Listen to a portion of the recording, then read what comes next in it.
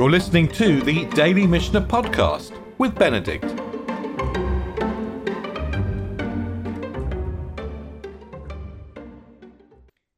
I've said before that Mishnah is like poetry. It's very often laid out like poetry, but we need to pick up the patterns. And one pattern we're going to see today is the crossover of the partnership with the rule of five. So at the end of the last two Mishnayot we looked at, in the middle of chapter 6 of the Mishnah of Eruvin, talked about a household who was in partnership with his neighbours, one in wine and the other in oil perhaps, or perhaps both in wine. And then we learnt about 5 groups who spent Shabbat in one dining hall. And they seem to have partitioned off this big dining hall. Each of the partitions had an opening into the courtyard, and we discussed whether these 5 groups needed to contribute separately to the eruv in the courtyard. Now we're going to pick up this pattern of partnership and 5 again as we go into the 7th Mishnah of the same 6th chapter. We're going to start with brothers. Achin hashutafin, brothers who are partners. Shehayu ochlin al shulchan avihem v'yishenim bevatehem. They eat at their father's table, but they sleep in their own houses. So this is not identical to the situation where there are 5 groups of people who've somehow partitioned up this big dining hall. But there is a similarity in the sense that their partnership is not absolute. Yeah, they eat in one place, they eat together, but they sleep separately. And the Mishnah says, Tzrichin eruv l'chol echad ve'echad. Each one must have its own eruv. Just as we learned, by the way, that if the 5 parties had own separate rooms in this big dining space, they had to contribute separately to the eruv as well. Having your own space to sleep seems to make you liable to make your separate contribution to the eruv. And that means, by the way, that if they forgot, then they need to annul their rights. Lefichach, im shachach echad mehem velo erev. So one of these 5 partners, just like one of the 5 groups who are sharing the dining hall, if they forgot to make the eruv, then, in order for the other people to be able to operate, they need to give up their rights in the courtyard. Eimatai, when does this apply? Bizman shemolichin eruvan bimkom acher. This applies when they bring the eruv into another place.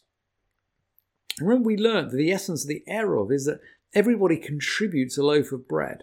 Or perhaps everybody contributes some flour and maybe we could bake a single loaf of bread out of it. But the point is that this shared food, be it one shared loaf or a basket with a few shared loaves, is going to be deposited somewhere in the courtyard.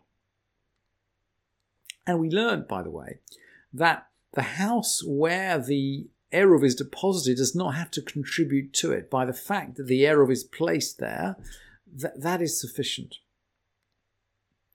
So the Mishnah is going to say, Eimatai, when is it that these people have to bring their own contribution to the eruv? Bizman shemolichin eruvan bimkom acher. When the eruv is placed somewhere else. Maybe there's some other house in the courtyard where the eruv is placed. Aval, im haya eruv ba etzlan. Maybe the eruv comes to their house or their father's house, most likely. Remember, these are 5 brothers who are these are brothers who are partners and who are eating at their father's table. So maybe the eruv comes to their father's house. At that point, they are already eating in their father's house. They're not sleeping there, but they're eating there. And so in one sense, they're already partners in their father's table, and they don't need to contribute to the eruv as long as it's brought to his house. It applies when they bring the Eruv elsewhere.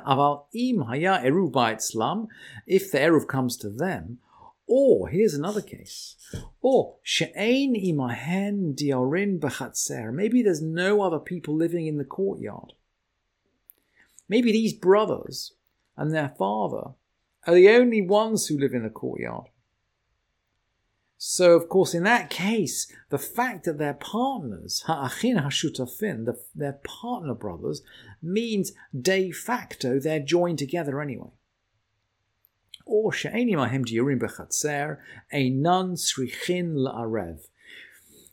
Eruv is brought to them, or if there's no one else in the courtyard, they need not prepare any Eruv. So that's the partner Mishnah.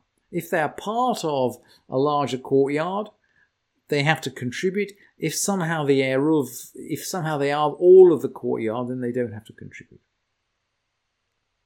What about the 5 then? Remember, we had a case of five groups splitting up a dining hall. Now let's have 5 courtyards opening into one another and into an alley. So try to visualize 5 courtyards in a row.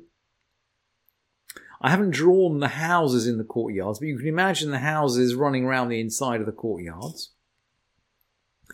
And there's a gate from one courtyard to the other courtyard to the other courtyard, so people can walk between the courtyards.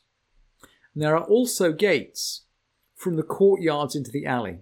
So the 5 courtyards open into one another and into an alley. And this really is the parallel Mishnah to the 5 groups who divided up this large dining hall into 5 separate sections with partitions. Let's have a look at the Mishnah. Chamesh chatzerot tuchot zo lazo. 5 courtyards opened into each other. And you can see in the diagram they're opening into each other. Eruvu b'chatzerot. Chamesh chatzerot tuchot zo lazo. 5 courtyards opened into each other. Uf tuchot lemavoi. And they also open into the alley. That's the picture we've seen. They open into one another and they open into the alley. Maybe they made an eruv for the courtyards. And this seems to imply that they made an eruv between the courtyards, i.e. they could carry between the courtyards. But they didn't make a partnership for the alley. Mutarin b'chatzerot v'asurin b'mavoi. They can carry between the different courtyards, but they can't carry in the alley. The commentators here say that, look, these are mitzvot d'Rabbanan, but the rabbis didn't want people to forget the mitzvah of making the eruv in the alley, the shituf, the partnership in the alley. So they forbid carrying in the alley unless the partnership had been made. But it doesn't. But the other way round seems to work. Ve'im nishtatfu b'mavoi. If they made the partnership in the alley, if they made the partnership in the alley, mutarin kan vekan. If they made the partnership in the alley, they're permitted the use of both the courtyard and the alley. If they, now we're going to see the opposite, it's actually the mirror image of these cases. They made the eruv in the courtyards, and they made a shituf in the alley. V'shachach echad mehen, and one of them forgot. V'shachach echad mibnei chatzer v'lo erav. So they made an eruv for the courtyard. They made a shituf for the alley. One of the tenants of the courtyard forgot to contribute to the eruv. Mutarin kan v'kan. We've already learned if the shituf in the alley has been made, that's sufficient for the courtyards. And of course, it doesn't work the other way around.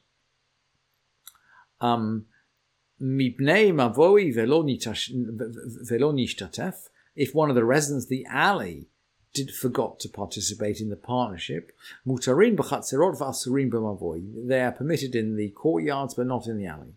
Shehamavoi lechatzerot kechatzer levatim. The mavoi works for the courtyards, just like the courtyard works for the houses. It's not recursive. It's it's analogous. It's analogous. It's analogous. The partnership in the alley envelops the courtyards, just like the partnership in the courtyard envelops the houses. It's analogous. What about a courtyard within a courtyard? So this is the next example the Mishnah is going to look at. So look, we got one courtyard which envelops another courtyard. We've got gaps. We got obviously a gap so that people can walk in and out of the inner courtyard. But the people from the inner courtyard actually have to walk through the outer courtyard in order to get to the alley. They have what you might say right of way. They've got a right of way through the outer courtyard to get into the alley. And the Mishnah is going to lean on the fact that the right of way through the outer courtyard gives the members of the inner courtyard a certain amount of ownership rights. Maybe the outer courtyard doesn't just belong to the residents of the outer courtyard. The residents of the inner courtyard have got some kind of stake in it because they have a right of way to walk through it. And perhaps that means that they need to participate in the Eruv. And this Mishnah, so that's the situation. We'll turn to the Mishnah. Now, the Mishnah is complicated and different people interpret it differently. I'm not happy to say that I understand it fully or can explain it satisfactorily, but at least let's picture in our minds the essential picture. And now let's just turn to the Mishnah. Shtei chatzarot zo lifnim zo. Zo lifnim mizo. There are two courtyards, one inside the other. Erva hapnimit velo erva hachitzonit. The inner one prepared an eruv, but the outer one did not. Hapnimit muteret v'achitzona asura. So the inner one is permitted, but the outer one is forbidden. So they can carry, the people of the inner courtyard can carry around the inner courtyard, but the people from the outer courtyard cannot. So we're okay in the middle, basically. So far we're okay in the middle. Let's keep going. Hachitzona velo hapnimit. Maybe the outer one made an eruv, but not the inner one. Not the inner one. And the Mishnah says, Shtehen asurot. They're both forbidden. Why are they both forbidden? Well, the outer one seems to be forbidden because it hasn't included anything representing the people of the inner courtyard. So the outer courtyard's made in eruv, but they haven't made an eruv with the residents of the inner courtyard. In fact, the residents of the inner courtyard haven't made any eruv at all.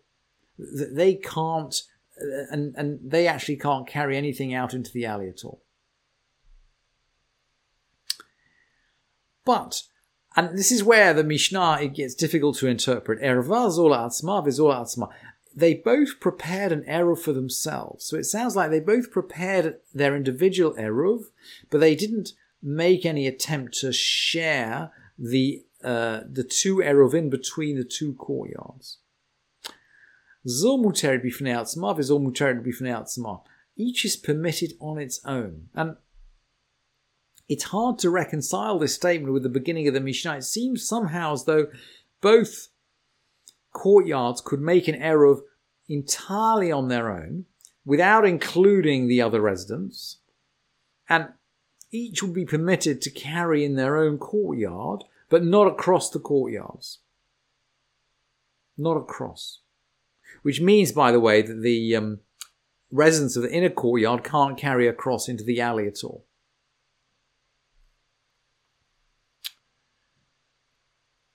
Rabbi Akiva oser hachitzona. Rabbi Akiva seems to forbid the outer. Rabbi Akiva forbids the outer one. Rabbi Akiva oser hachitzona shedrisat haregel oseret. As far as he's concerned, the right of way across it prohibits it. So Rabbi Akiva seems to be going like the first opinion in the Mishnah. Remember, the first opinion in the Mishnah said if the outer one prepared an eruv but the inner one didn't, then they're both forbidden. Rabbi Akiva seems to be saying that the outer guy, there's no point in the outer guys preparing eruv without taking into account the ownership or the possible ownership or the right of way of the residents of the inner courtyard. And the Chachamim Omrim, the sages say, by the way, the halacha goes according to the first opinion in the Mishnah. The halacha does not seem to go according to either Rabbi Akiva or the sages, but the sages say, Ein drisat haregel osarta. The right of way over that courtyard does not prohibit the residents of the courtyard from creating their own eruv just belonging to them. Just a right of way over that courtyard doesn't prohibit the residents of the courtyard from creating their own eruv.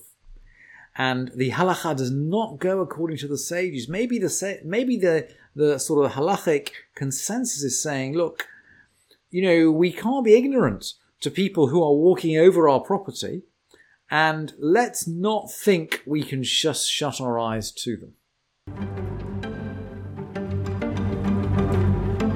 Thank you for listening to this edition of the Daily Mishnah Podcast with Benedict.